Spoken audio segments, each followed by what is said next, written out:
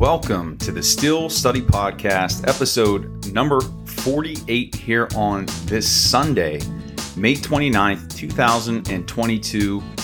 This may be the first ever Sunday episode I've ever done of the SSP, and I'm super grateful that you're joining me here today. A lot of people have plans for Memorial Day celebrations a day early. Wherever you may find yourself today, I am wishing you an amazing weekend, hoping that you're getting a chance to relax, rest up, enjoy your family and friends. And oh yeah, you're spending some time here with me today. Your grateful host, Jeremy Ritz, just saying thank you for being a supporter of the Still Study. It truly does mean the world to me. Today I'm going to recap the week that was in Steelers news. And I really want to spend some time looking at the undrafted rookie free agents. They are, every year, it's always been something that's been special to me, something that I have a lot of fun with. I love looking at these players' profiles. And really, as I was going through the process of investigating these players, I came up with this thing that, you know what, there's two draft classes every year. One is the traditional draft, and then the other is the class of undrafted rookie free agents. And so I'm going to talk a lot about that today, and then just talk about what the state of the team is now as we're here, finished up the first part of OTAs, second round coming up, and then mandatory minicamp. So all that and more in today's Still Study podcast.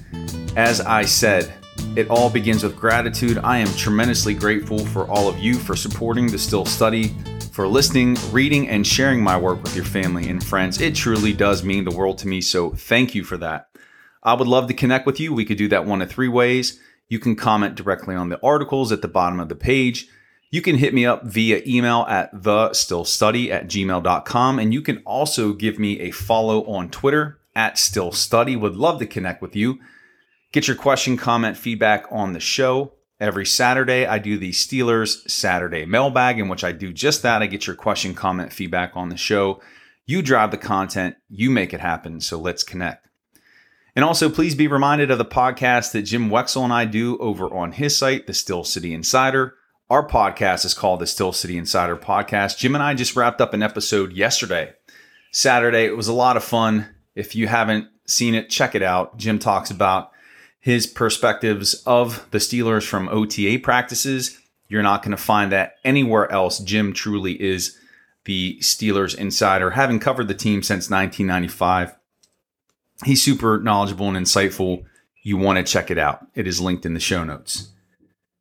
And then you know by now that the Still Study is now on Apple Podcasts. Subscribe and you will get an updated feed every day because I record every day. New podcasts, new study sessions, they're all there for you. And I'm asking for your help to leave me a review and a rating. That helps me grow the show. There is a link in the show notes for that. So if you can help me with that, that would be tremendous. So, recapping the news this week, we knew that there was going to be a hiring of a new general manager in Pittsburgh. We knew that Kevin Colbert was going to finish out the draft and that someone would be named. There was a lot of speculation that the new GM would be Brandon Hunt, but it's actually someone who had been rumored all along to be the guy is now the guy. So Omar Khan was named as the new general manager. He is known for his salary cap prowess and his ability to manipulate it to work in the advantage of the Steelers. There are some concerns about his ability to evaluate personnel, but the Steelers also added a new assistant general manager, Andy Weidl. I was mispronouncing the name. Wex corrected me yesterday, but he comes from Philly. He's a Pittsburgh guy.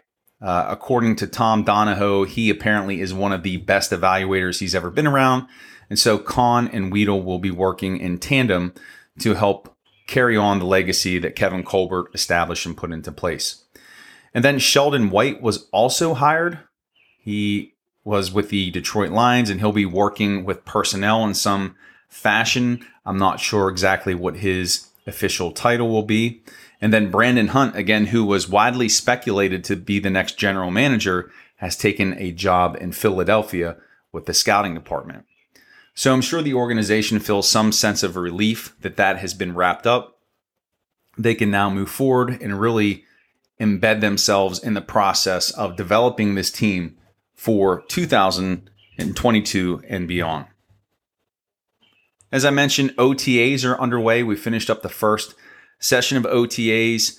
I pointed out earlier this week that Stephon Tuitt was not in attendance, though his teammates said that they fully expect him to be in training camp and to play the season. And another player who was not present was wide receiver Deontay Johnson. And if you follow Mark Kaboly on The Athletic, he reported that Johnson is unhappy with his contract status and that he's trying to send a message through his absence at OTAs. Now, whether or not there is truth to this report, it's worth paying attention to. And wide receivers have been commanding top dollar. I doubt that the Steelers are going to break the bank for Johnson. They're going to make some offer, but you have to wonder if this could be a contract situation that gets ugly. And you have to ask the question too. Now, sure, Johnson has been very productive. He had his best season last year with the Steelers, but is he truly worth top dollar at that position with all the warts that he has? And even though he cut down drastically on the number of drops that he had, they were still there, and it was still an issue at times. So this will be interesting to monitor to see how it plays out. Is he worth the money? Do the Steelers think that he's worth the money? Will this be an issue? Will they get it resolved? It's something to watch as we move forward this offseason and closer to training camp. And then I've got to talk about this. And this is crazy that this is a story all its own, and maybe I'm giving it some breath by talking about it here. But the physicality and the physical shape of Najee Harris was something that was widely discussed following OTAs, specifically the size of his quads. He was referred to as Quadzilla. And if you remember last season, his leg size was talked about and the strength in his lower body. But word is, and if you've seen any pictures of him from OTAs or in some of the running back drills from OTAs, the dude looks massive. Not in a bad way, but he looks thicker. Zach Gentry, tight end, said that he looks like an action figure, and that bears out in the photos. And to reference Kaboly again, he said that Harris's legs are bigger than Derrick Henry's of the Tennessee Titans. Now, I'm not making the stretch to compare Najee Harris yet to Derrick Henry, but if Najee's increase in size is attributed to his work ethic, we know he has a phenomenal work ethic. They have to kick him out of the building every day. As I said at the conclusion of last season, I feel he's primed for a big year. It sounds like he definitely has got his body into shape to handle the rigors of 20 to 30 carries per game. And I can't wait to see how this translates and carries over into the preseason games and into the regular season. I think Harris is primed for a big year, and hearing about this and his physicality and his increase in size is definitely exciting for Steelers fans, including myself. Can't wait to see him out there on the field. And so I wanted to spend some time today just talking about the undrafted rookie free agents. I wrapped up my analysis of all of those players on the study sessions this week, and just kind of wanted to do my 30,000-foot view of these players, what I noticed, the trends, and just going to run through the list here. You know, if we look at offensive linemen, the Steelers signed 3 during undrafted rookie free agency. Jake Dixon, offensive tackle out of Duquesne. Jordan Tucker, offensive tackle out of North Carolina. And Chris Owens, guard/center out of Alabama. You have 2 running backs, Mateo Durant out of Duke and Jalen Warren out of Oklahoma State. 2 defensive linemen, Donovan Jeter and Trevon Martin. Then you had 2 outside backers, Tyree Johnson, T.D. Moultrie. 2 cornerbacks, Chris Steele and Carlins Platel. You have 1 kicker, Nick Saiba, and 1 wide receiver in Tyler Snead. So, as I mentioned at the opening of the podcast, for whatever reason, as I was processing, I'm starting to look at the undrafted rookie free agents as their second draft class. Back in the day, the NFL draft used to be several rounds beyond the 7 rounds that it is today. And I don't have it in front of me, and sure, I could Google it right now, but I'm not going to. But it was into the teens, I believe. And really, the signing of undrafted rookie free agents is really an extension of the draft. And there are players found through undrafted rookie free agency that do make contributions to the team, that do end up becoming solid starters. And some of them even go on to have illustrious careers. Think of James Harrison. He was undrafted. There's a lot of guys that fit that profile. Now, that's not to say that every player that you sign is going to blossom and grow into that type of player, but that hope, that optimism, that excitement is always there. And that's where the importance of your scouting department comes into play, because if you're able to find a gem through undrafted rookie free agency, then you've really pushed and excelled your franchise into success by literally giving up nothing. You're not even using a draft pick for these players. But what can we glean from the players that they've signed here? So again, just looking at the positions. So you have 3 offensive linemen who were signed. So two offensive tackles, the local kid, Jake Dixon, longer guy, shorter arms. Jordan Tucker is just massive. And then you have 1 guard/center out of Alabama. And the offensive line is the one position where they signed the most free agents. So that almost speaks to the need that they have at the position, that they know that they have to grow in that area. They have to bring up their depth. And you have to wonder, what is the potential of any of these players to possibly make it onto the team? Probably the 53-man roster is a long shot, but the practice squad is feasible for any of these 3 players. And if you think of guys like Matt Filer, who went the undrafted rookie free agency route to eventually becoming a starter, and then Filer went on to sign a contract, I believe, with the Chargers, it can be done. There is precedent for it. So 2 big guys at tackle, they're going to be developmental. And then you have another interior offensive lineman out of Alabama. Again, you have J.C. Hassenauer, who's returning at center. You have to wonder if Owens, being that he has some versatility at both guard and center, if he could push Hassenauer for a roster spot. 2 running backs, Mateo Durant out of Duke and Jalen Warren out of Oklahoma State. We'll have to see what these players can contribute. Mateo Durant has some speed and explosiveness. He's a one-cut runner. So if he can find a seam, he could make a big run. And Jalen Warren offers a little bit of that explosiveness, but he's more physical. He can carry tacklers. Durant's a bit more slight a frame than Warren is. Warren's not that big, but he's thicker. He's compact. He's been described as a bowling ball.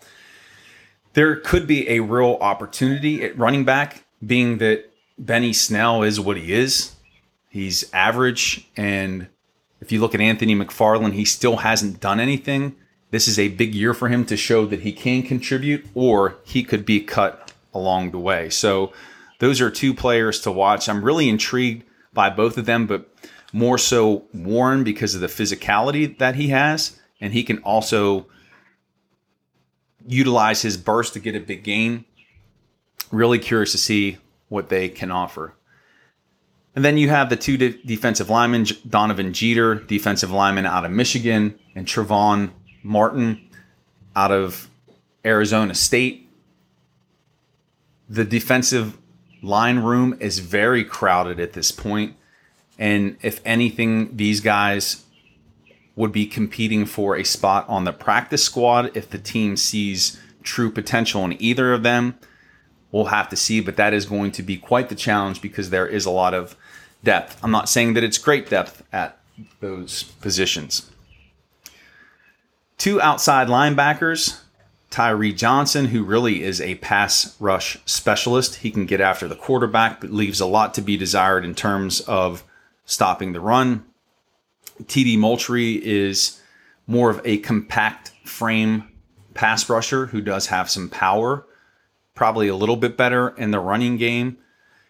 The Steelers really need to look at bolstering their outside linebacker depth. I'm not sure that either of these gentlemen have a shot at the 53-man roster. It's more so practice squad. And the most likely scenario here, they're going to go after an outside backer in free agency to complement Derek Tuska. Because if there's an injury to TJ Watt, that could be bad news. And we can count on the development of Alex Highsmith, but you do need to have another guy in there. They're not done yet at that position. Very similar to last year and what they did with the signing of Melvin Ingram. We'll have to see which direction they go. And that's probably not going to happen until later this summer, probably July, early July. 2 cornerbacks. Again, we know how dreadful this team is in drafting quarterbacks. They signed 2 undrafted rookie free agents. They signed a player named Bryce Watts out of UMass, but who he got injured. He was cut and then waived. But they also signed Chris Steele, cornerback out of USC. And then they brought in a gentleman by the name of Carlins Platel, who played at Division II Assumption College before going to South Carolina, where he spent a year. The Steelers gave him a tryout. He made the team. And if you listen to the podcast with Wexel from yesterday, you heard him say that they've been looking at him in that slot corner position. Not a very fast guy, a physical guy. They're seeing if he has potential in the slot. And if he does, maybe he could be a surprise in terms of making the practice squad. Again, making the 53, that is going to be difficult. And then you have Nick Saiba, kicker, Wake Forest, second most accurate kicker in college football history. You know, he's a camp leg, probably. Could he make it on the practice squad? Yes, if he shows that he could be reliable and consistent, because God forbid that there's an injury to Boswell, you could have somebody that you're familiar with. You don't have to search the waiver wire. So maybe he provides some comfort and confidence in having him around on the practice squad. And then the last player, wide receiver Tyler Snead, 5'7", 174. What the dude doesn't have in size, he makes up with heart and just all-around effort. He can catch the ball, he can run the ball, and the dude threw for 3 touchdowns, and he returned 2 kickoffs for touchdowns. So when you talk about versatility, he has it. He's going to be a camp favorite. I could just see it. Almost reminds me of Matt Sexton last year out of Eastern Michigan. And he'll be a player that I'm sure Steelers Nation will be rooting for. The East Carolina Pirates fans were big-time fans of this player. Just go Google and read about him, and you'll see how much love is out there for Tyler Snead. So when I look at this undrafted rookie free agent class, a couple things stand out to me. A lot of these players are versatile. You look at the offensive linemen, they can play up and down the O-line, which the Steelers like.